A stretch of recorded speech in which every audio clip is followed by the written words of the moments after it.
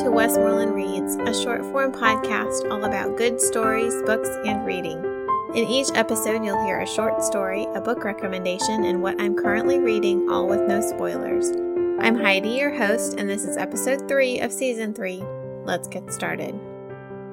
Hello, everyone. Welcome back to Westmoreland Reads. I am excited today to talk with you all about my superlative reads from August 2022. So this episode is a slight interruption to the normal format. I know we're only 3 episodes in, but this is kind of how it's going to go. Once a month, I'm going to share 3 superlative reads from the month before. So this is September now, and I'm sharing about my superlative reads in August. A lot of other book podcasts do this, and I really love listening to it, so I thought it would be a good way to share some reads from the previous month myself. I thought about sharing all the books I read in August with a few of my favorites, or just having an episode with my favorite books from the month before. But that doesn't let me share the books that maybe I didn't like as well that still left a big impression on me. One of the books I'm going to talk about today is like that. It's not a book that I really, really loved. It's not a book that I would recommend to everyone. But man, I had so many thoughts and feelings while I was reading this book, and I just really wanted to talk about it with someone.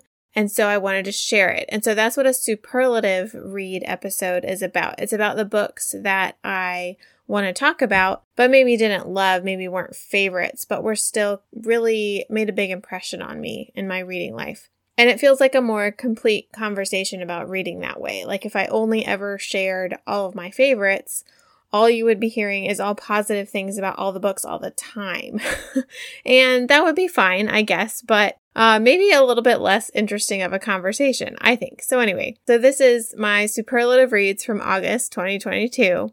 And it is a recommendation-heavy episode because while I won't recommend all the books that I talk about today, if you are not the same kind of reader that I am and you tend to like the sound of some of the stuff that I'm talking about, you might want to pick up that book.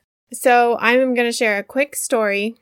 Nothing really complicated. I can't quite leave you without a story. This is where I got this idea, and this is something that happened in my reading life over the last few weeks. So my birthday was at the end of August, and that weekend just so happened to be a weekend that I was able to go on a 24-hour retreat by myself. Me and my husband have been planning on doing this more often. It's happened twice this year so far, where we both get an Airbnb over the weekend and take 24 hours away from the house, away from the kids, away from all the medical stuff, to just take a longer break than just, a couple hours here and there.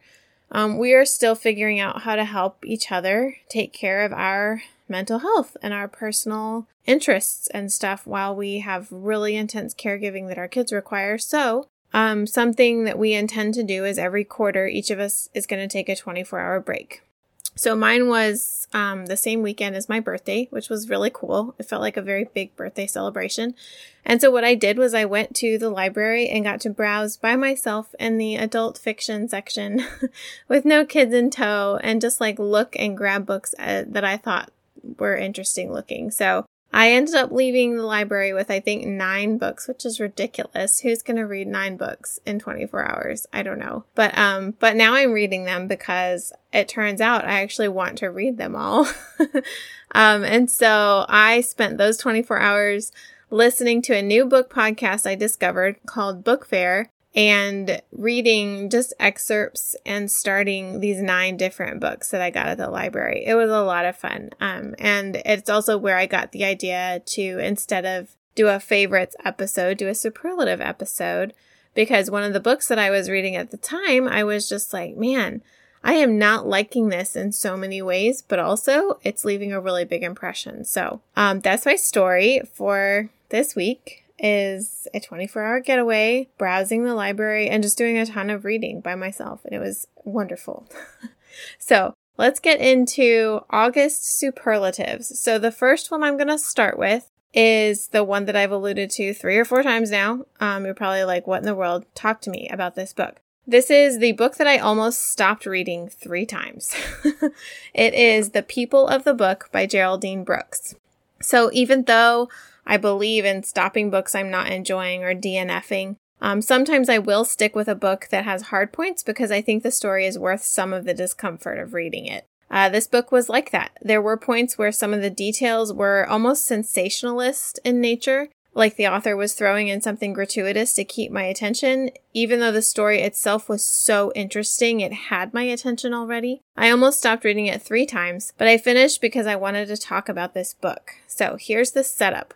This is mostly from the jacket copy. I had such mixed feelings and emotions about this book that I'm still working out how to describe it. So, Hannah Heath, the main character, is an Australian rare book expert who's been offered the job of analyzing and preserving the rare and famous Sarajevo Haggadah after it was rescued from shelling during the Bosnian War. This book is one of the earliest Jewish volumes to ever be illuminated with images and is considered priceless. Upon close inspection, Hannah discovers several tiny artifacts like a butterfly wing, wine stains, and salt crystals, and embarks on a worldwide journey to uncover its mysteries. It's a sweeping tale, spanning centuries and timelines, and the journey of the book itself is fascinating. So, amazing premise, especially for book lovers, and especially for someone interested in Jewish history, which I am. I couldn't not finish it just to complete the story of a priceless book, right? But there were those aggravating, distracting details that just got to me. One example was near the beginning. It's like the first chapter, so this isn't really a spoiler. The main character is getting to know what seems like might be a love interest, and suddenly things go from 0 to 60 in one sentence. It's like they're having coffee and then, oh my gosh, wait, what? I really didn't like it. Another example was a torture scene during the Spanish Inquisition. It was just a lot. I told Alex about it, and he actually got a little mad when I told him. He told me that he never wanted to know that about the Spanish Inquisition and torture, and he kind of wishes he still didn't know that. And so it's because of him I decided not to actually describe that to you all, or go into many of these details. And also, oops, sorry, Alex. Didn't mean to traumatize you there a little bit. But anyway, my point is that even though the story is fascinating and wonderful and I absolutely wanted to finish it, I also wanted to stop reading. And this kind of book is the reason I'm doing these superlative episodes. They leave a strong impression and I want to talk about them even if I can't recommend them for everyone. So if things like that don't bother you, then I can recommend you pick up The People of the Book by Geraldine Brooks. And if things like that do bother you, maybe look up some summaries and read about it online. My second superlative this month is the book that came close to my heart.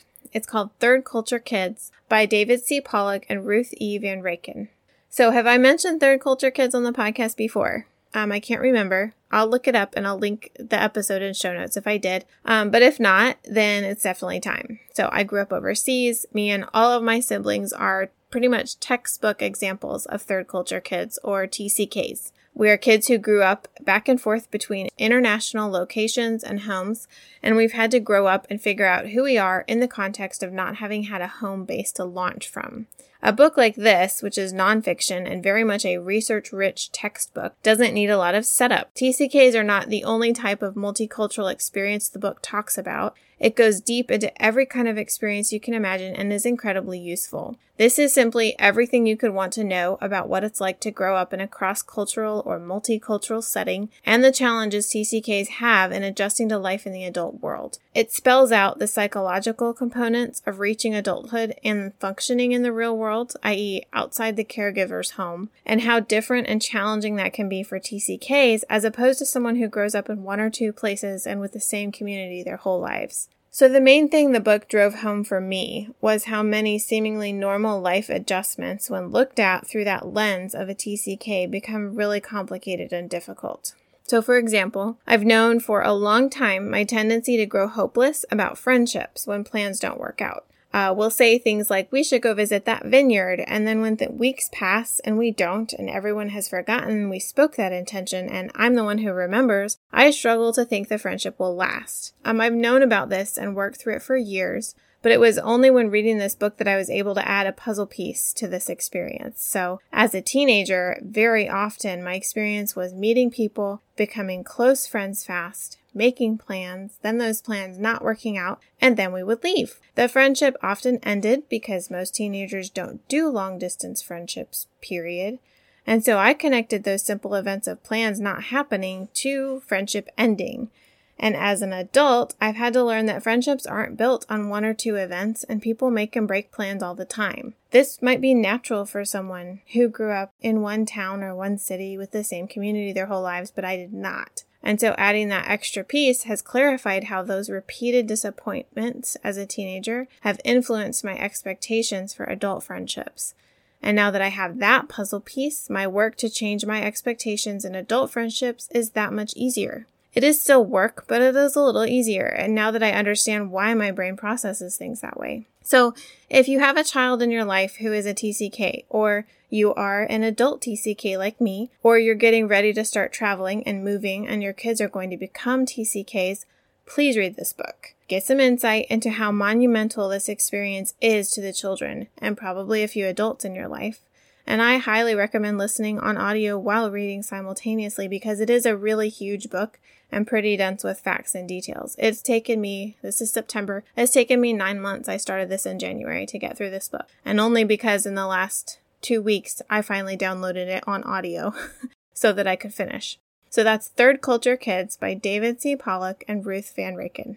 My last book for today is the book with the character I could be friends with. Miss Pickerel Goes to Mars by Ellen McGregor. This is a children's chapter book. I've been reading ahead of my kids this year as they make their way through their literature lists for school. And so this Miss Pickerel book is both on my third graders literature list and on our read aloud list. I loved Miss Pickerel. First of all, it's funny. Ridiculous situations, things that are oversimplified and could never happen, but presented in a way to make the reader smile and keep the narrative moving. Miss Pickerel herself is a character I could see so much of myself in, and I'm sure we would be friends. Here's the setup. A little bit of a lovable curmudgeon, Miss Pickerel is a contented bachelorette whose best friend is her pet cow.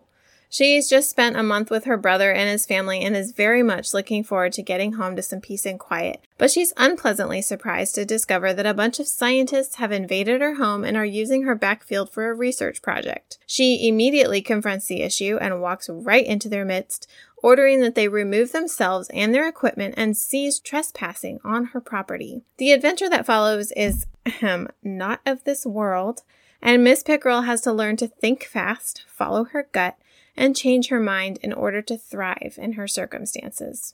To give you an idea of why I loved Miss Pickerel, a scene at the beginning of the book has her picking up a hitchhiker on the condition that he not talk to her. As he tries to make small talk, she repeatedly and politely reminds him that she's just spent a month around several children who never stop talking. It's a hilarious scene I could pull straight out of my own kitchen with my own kids. Remember how I told you I wanted quiet? Did I mention that I'm tired of conversation? This is quiet time now because you've asked me a lot of questions in the last few minutes. Miss Pickerel is hilariously sarcastic, but she and I could definitely spend an afternoon just being quiet together. And if I could picture my personality 30 years from now, just read Miss Pickerel. The book also has themes of changing your mind in order to learn, to get to know other people, and to have new experiences. And I have a couple kids for whom that lesson is pretty valuable and ongoing. So the book with the character I could be friends with is Miss Pickerel Goes to Mars by Ellen McGregor. To wrap us up today, I am currently reading a book of short stories called Heart Songs by E. Annie Proulx. Thank you all so much for listening. If you have a story you'd like to hear on the podcast or want to chat about today's episode, email me at westmorelandpodcast@gmail.com or send a message to @westmorelandreads on Instagram. You can find links to the books and stories mentioned in show notes and on westmorelandpodcast.com. To help the podcast find the exact right audience, leave a rating and review on iTunes or wherever you listen, or give a shout out on social media. I truly love sharing stories and books with you all, and I'm excited to talk to you again soon. Man reading should be man intensely alive. The book should be a ball of light in one's hand. Ezra Pound.